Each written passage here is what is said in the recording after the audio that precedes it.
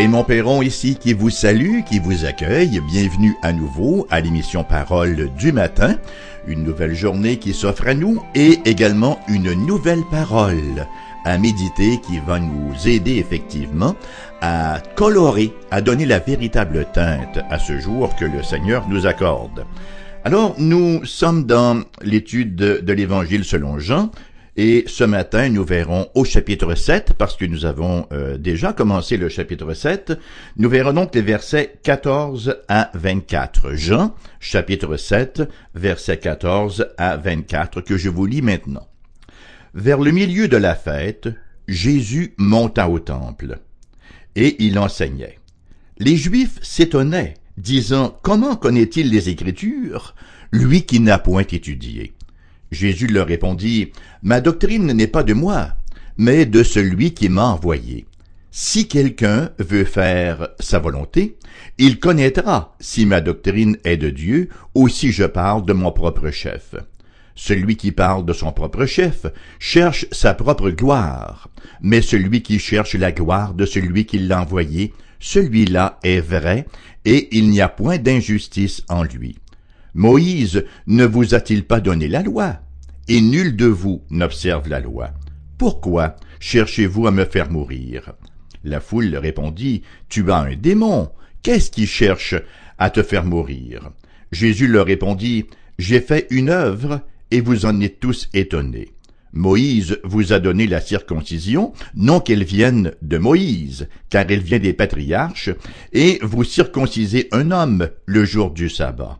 Si un homme reçoit la circoncision le jour du sabbat, afin que la loi de Moïse ne soit pas violée, pourquoi vous irritez-vous contre moi de ce que j'ai guéri un homme tout entier le jour du sabbat?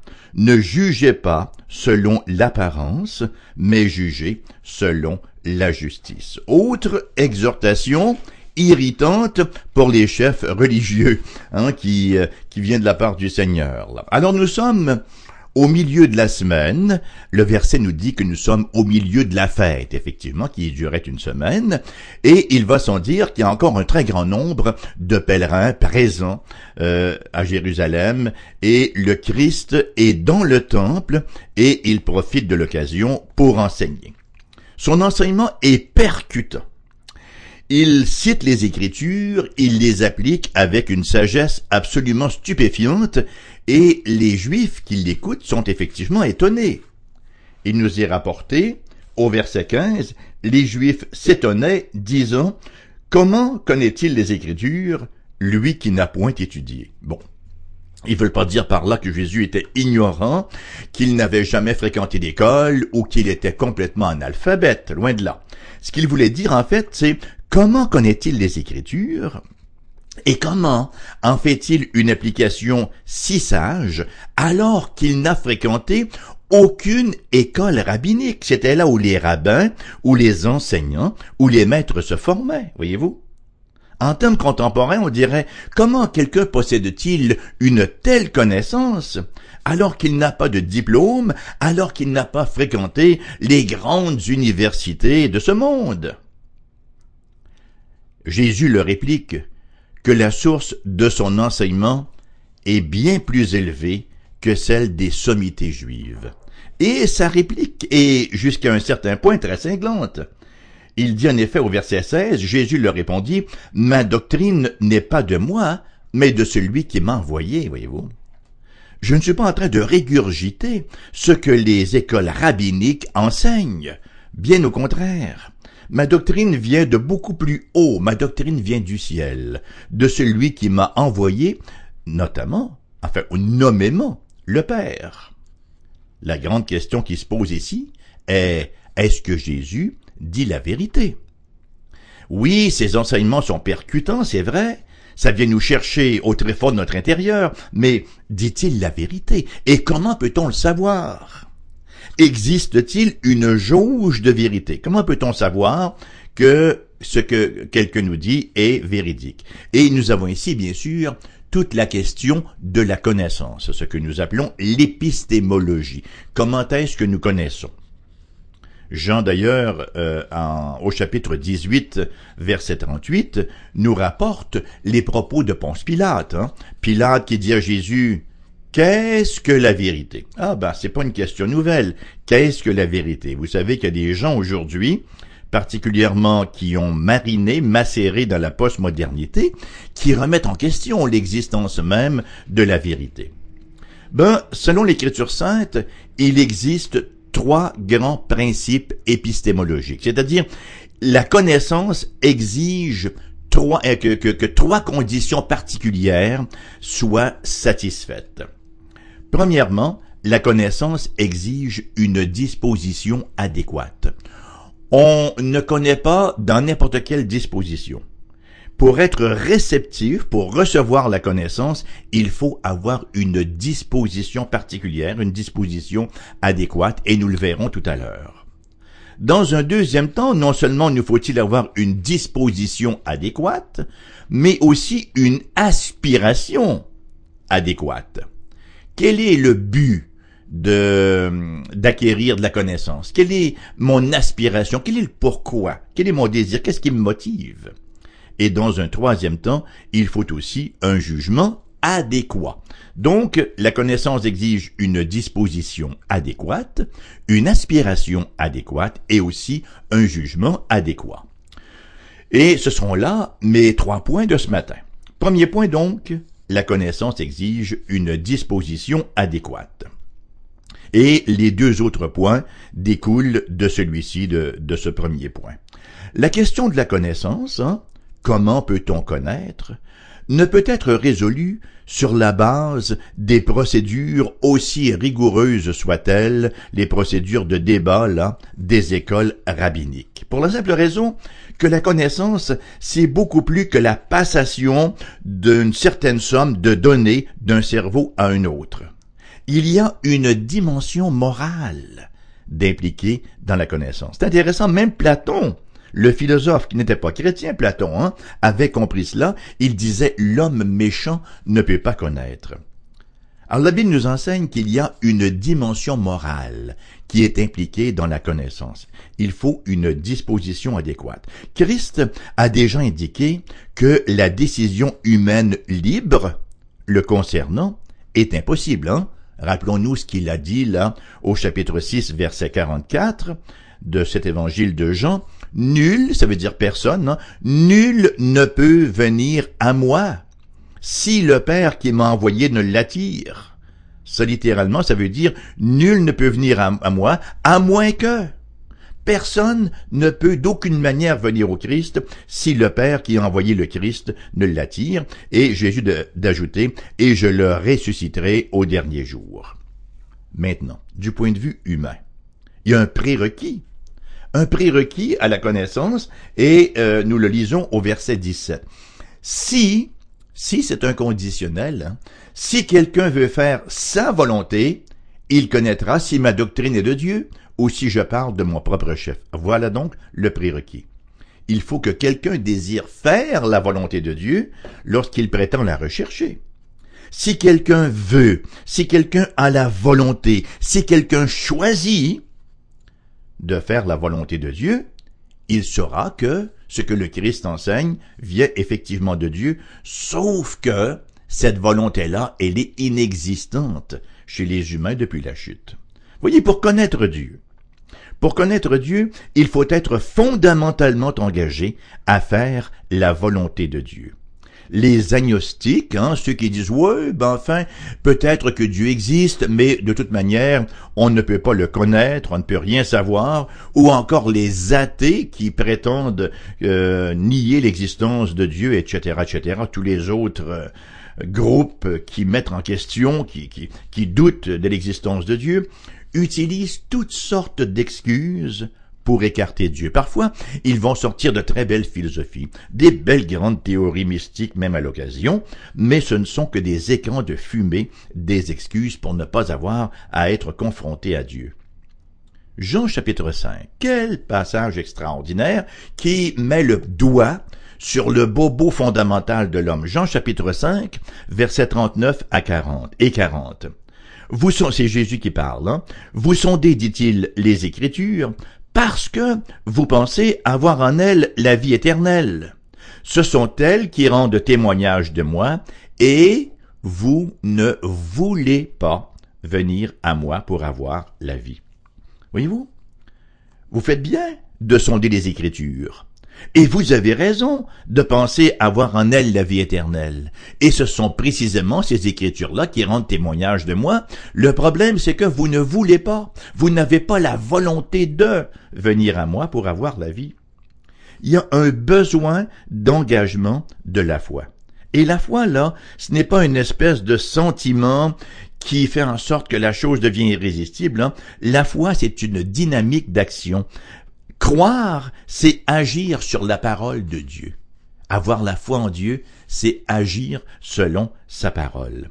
Hébreux chapitre 11, verset 6 nous dit « Or, sans la foi, sans cet engagement moral-là, sans la foi, il est impossible de lui être agréable, car il faut que celui qui s'approche de Dieu croit que Dieu existe et qu'il est le rémunérateur de ceux qui le cherchent. » D'où la belle expression que nous a léguée saint Augustin, « croire pour comprendre ».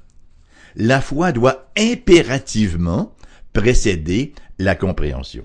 Voyez-vous, certaines personnes vont dire non, c'est la raison qui cherche à croire. Non, c'est la foi qui cherche à comprendre. Le présupposé de foi doit être là. Et là-dessus, Abraham Kuyper, le grand théologien réformé Abraham Kuyper, disait que la raison, elle est comme la lame d'une tondeuse à gazon. Si on la met trop haute, elle ne fait pas le travail, mais si on la met à la bonne hauteur, elle va effectivement accomplir sa tâche. Alors la raison, elle doit opérer en soumission à la foi, croire pour comprendre. La raison ne juge pas de la révélation de Dieu, mais elle s'y soumet. Voyez-vous, Dieu n'est pas un objet de connaissance que l'on dissèque froidement là pour conclure, oui, effectivement, c'est Dieu, il existe et il est bien le Dieu de la parole. Non, pas du tout. La raison ne juge pas de la révélation, elle s'y soumet. La relation connaissance, amour, obéissance. Et ce sont trois vertus indissociables, ou ce sont trois éléments indissociables. Jean chapitre 5, verset 42 nous dit, enfin c'est Jésus qui parle encore une fois, « Mais je sais que vous n'avez point en vous l'amour de Dieu. » Et 2 Thessaloniciens, sous la plume de l'apôtre Paul, 2 Thessaloniciens chapitre 2, verset 10, il nous dit, « Ceux qui périssent, ils périssent parce qu'ils n'ont pas reçu l'amour de la vérité pour être sauvés. » La conclusion, c'est que tenter de prouver que Dieu existe et tenter de prouver que la Bible est sa parole, c'est peine perdue, parce que la volonté n'est pas là, voyez. Même si les preuves sont évidentes, parce que la Bible, elle est autopistique, elle s'auto-atteste, c'est peine perdue que de vouloir prouver, en raison du manque de volonté qu'il y a chez l'homme et du manque d'amour pour la vérité. Vous voyez, un bon plat, aussi bon soit-il, et là je prends un exemple un peu caricatural, mais quand même. Un bon plat, une bonne assiette, bien cuisinée, bien faite, bien présentée, mais qui ne rencontre pas mes goûts. Je ne serai pas du tout réceptif, même si on me vante tous les éléments qui la composent, n'est-ce pas, et la qualité du chef qui l'a concocté. Non, ça ne répond pas à mon goût. Ce n'est pas que les gens soient sans aucune connaissance, c'est qu'ils aient la connaissance. Jean chapitre 7, verset 7. Le monde ne peut vous haïr, moi il me hait parce que je rends de lui le témoignage que ses œuvres sont mauvaises. Romains chapitre 1, verset 18 à 23, une portion d'écriture qui nous est ultra connue, permettez-moi de la relire. La colère de Dieu se révèle du ciel contre toute impiété et toute injustice des hommes qui retiennent injustement la vérité captive. Alors ils ont la vérité, mais ils ne lui donnent pas la liberté, ils la retiennent captive au fond d'eux-mêmes. Et ils la retiennent injustement captive. Car, de poursuivre le verset, ce qu'on peut connaître de Dieu est manifeste pour eux, Dieu le leur ayant fait connaître. En effet, les perfections invisibles de Dieu, sa puissance éternelle et sa divinité, se voient comme à l'œil nu depuis la création du monde quand on les considère dans ses ouvrages. Ils sont donc inexcusables, car, ayant connu Dieu, ils ne l'ont point glorifié comme Dieu et ne lui ont point rendu grâce, mais ils se sont égarés dans leurs pensées, et leur cœur sans intelligence a été plongé dans les ténèbres, se vantant d'être sages, ils sont devenus fous. J'espère que vous avez bien saisi l'expression « ayant connu Dieu ». Tout le monde a une connaissance de Dieu. Personne ne peut dire « je ne sais pas si Dieu existe, j'aurais besoin de preuves que Dieu... » Non, non, tout le monde, la Bible est très claire là-dessus, tout le monde sait que Dieu existe. Et c'est une connaissance qu'ils gardent captive. Ils essaient de l'enterrer sous toutes sortes d'excuses pour ne pas avoir à rendre de compte. Mais ils en rendront tout de même. Voyez, l'amour de la vérité reconnaît la vérité. Jean chapitre 10, verset 3, laissez-moi y arriver là. Jean chapitre 10, verset 3 nous dit ce qui suit. Là voilà, on y est, la bonne page. Jean 10, 3 nous dit, le portier, bon, je me suis trompé de verset ici, je m'en excuse, qu'il me suffise de dire que je reconnais ma mélodie favorite dès les premières notes. Voyez, celui qui reconnaît la vérité, celui qui aime la vérité, reconnaît la vérité. Effectivement, je réalise que mon verset était bon, là. Dans Jean chapitre 10, verset 3, laissez-moi vous le lire. Le portier lui ouvre et les brebis entendent sa voix. Il appelle par leur nom les brebis qui lui appartiennent et il les conduit dehors. L'amour de la vérité reconnaît la vérité. Les brebis choisies du Seigneur reconnaissent la voix de leur berger. Mon deuxième point maintenant, donc, une aspiration adéquate. Alors, mon premier point était une disposition adéquate. Mon deuxième, une aspiration adéquate. Verset 18. Celui qui parle de son propre chef cherche sa propre gloire, mais celui qui cherche la gloire de celui qui l'a envoyé, celui-là est vrai, et il n'y a point d'injustice en lui. L'aspiration adéquate. Aspirer, rechercher la gloire de Dieu. Qu'est-ce que le monde cherche? C'est clair. Le monde recherche sa propre gloire. Jésus, d'ailleurs, dira, sans aucune honte et sans gêne et sans restriction, aux gens de l'époque, Jean chapitre 5, verset 44, « Comment pouvez-vous croire, vous qui tirez votre gloire les uns des autres et qui ne cherchez point la gloire qui vient de Dieu seul. » Si vous êtes dans un groupe au travail et que vous commencez à parler de Dieu, et là on commence à se moquer de vous, et c'est celui qui sortira la plus grande bêtise, semble-t-il, pour vous humilier, cherche à se glorifier, à se bomber le torse. Le monde cherche sa propre gloire et non pas la gloire de Dieu. Le Christ d'ailleurs expose l'hypocrisie de ces gens-là au verset 19. Il leur dit « Moïse ne vous a-t-il pas donné la loi, et nul de vous n'observe la loi? Pourquoi cherchez-vous à me faire mourir? » Il se revendiquait de Moïse. Verset 28 du chapitre 9, il nous est dit « Ils l'injurièrent et dirent « C'est toi qui es son disciple. Nous sommes disciples de Moïse. » Il se revendiquait de Moïse. Matthieu 23, versets 2 et 3. Les scribes et les pharisiens sont assis dans la chair de Moïse. Faites donc et observez tout ce qu'ils vous disent, mais n'agissez pas selon leurs œuvres, de dire Jésus, car ils disent et ne font pas. Mais sans amour pour cette révélation, ils ont la révélation, mais ils sont sans amour pour cette révélation, de sorte qu'elle n'a aucun impact dans leur vie. Ironiquement, c'est même la garantie, l'assurance de leur condamnation.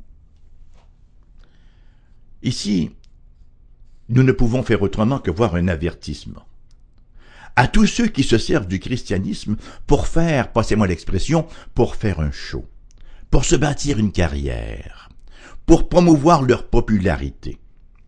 La gloire de Dieu, c'est la recherche de la gloire de Dieu. Non pas la gloire des téléévangélistes, non pas la gloire des pasteurs, non pas la gloire d'une église, non pas la gloire d'une dénomination ou d'une religion, mais la gloire de Dieu. Ces gens qui recherchent leur propre gloire, si Dieu ne fait pas d'eux des vedettes, selon leurs aspirations, ils questionnent, ils doutent et ils décrochent. Combien de gens ai-je vu quitté des églises parce qu'ils disaient « On ne reconnaît pas mon ministère de chant. » Ouh là là, mon ministère de chant. Où est-ce qu'on voit ça dans la parole de Dieu? Un ministère de chant. 1 Jean chapitre 2, verset 19 nous dit « Ils sont sortis du milieu de nous, mais ils n'étaient pas des nôtres. Car s'ils avaient été des nôtres, ils seraient demeurés avec nous, mais cela est arrivé, afin qu'il soit manifeste que tous ne sont pas des nôtres. » Le test, l'épreuve morale pour savoir si nous sommes dans le vrai et dans la vraie connaissance, c'est la recherche de la gloire de Dieu. Donc, une disposition adéquate, mais aussi une aspiration adéquate et troisièmement, un jugement adéquat. Jésus leur dira, à la fin de la péricope que nous avons lue ce matin, « Ne jugez pas selon l'apparence, mais jugez selon la justice. » Nicodème et la femme samaritaine, ils ont jugé selon l'apparence. Jésus parle de nouvelle naissance à Nicodème et la seule chose qui apparaît à son esprit, c'est la naissance physique. Il parle de l'eau vive à la femme samaritaine et tout ce qui lui vient à l'esprit, c'est « mais en apparence, tu n'as rien pour puiser ». Voyez-vous? Jean 6, Jésus dit « Je suis le pain de vie » et les gens sont incapables de le prendre. Voyez-vous, la raison laissée à elle-même, la raison sans la révélation, elle opère dans le néant. Hébreux chapitre 5, verset 14. « Mais la nourriture solide est pour les hommes faits, pour ceux dont le jugement est exercé par l'usage à discerner ce qui est bien et ce qui est mal. » Versets 21-23 de ce 7e chapitre de Jean, Jésus leur répondit, « J'ai fait une œuvre, et vous en êtes tous étonnés. Moïse vous a donné la circoncision, non qu'elle vienne de Moïse, car elle vient des patriarches, et vous circoncisez un homme le jour du sabbat. Si un homme reçoit la circoncision le jour du sabbat, afin que la loi de Moïse ne soit pas violée, pourquoi vous irritez-vous contre moi de ce que j'ai guéri un homme tout entier le jour du sabbat? » La dispute donc gravite autour du 4e commandement. Le 4e commandement n'empêche pas l'œuvre de nécessité en la 4e commandement, c'est bien sûr le respect du jour du sabbat. Pour nous, sous la Nouvelle Alliance, c'est le respect du dimanche. Le 4e commandement, donc, n'empêche pas des œuvres de nécessité ou des œuvres de miséricorde. Dans Marc, chapitre 2, verset 27, « Puis il leur dit, le sabbat, ça c'est Jésus qui parle encore, le sabbat a été fait pour l'homme et non l'homme pour le sabbat. » Il y a une hiérarchie de précédence dans les prescriptions de la loi, et la circoncision a préséance sur le sabbat. La circoncision, le 8e jour, l'enfant était circoncis, même si ce 8e jour-là était un sabbat, parce que la circoncision était vue comme le rite de perfection d'un membre, le signe de l'alliance, de la rédemption, etc.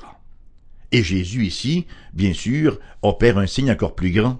Si la circoncision était un signe de rédemption, un signe de guérison, Jésus, lui, qui guérit le jour du sabbat, ne fait donc qu'accomplir l'Ancien Testament. Il guérit un homme tout entier, non seulement de sa maladie physique, mais également et fondamentalement, il le sauve. La circoncision précède la loi du sabbat. Jésus a guéri un homme tout entier, nous est-il dit au verset 23. Le but de la venue du Christ sur terre, c'est la rédemption.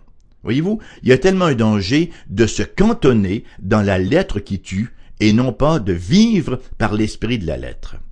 On peut adhérer très strictement, très rigoureusement à la loi de Dieu et non pas au Dieu de la loi.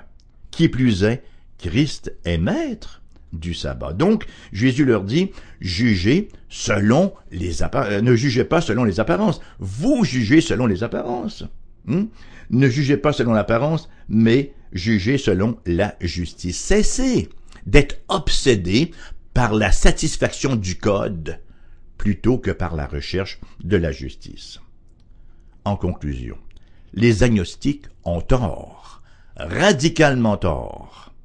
Qui plus est, non seulement peut-on recevoir une connaissance, mais cette connaissance-là, elle peut être multipliée. On peut expérimenter une multiplication de la grâce et de la paix par la connaissance.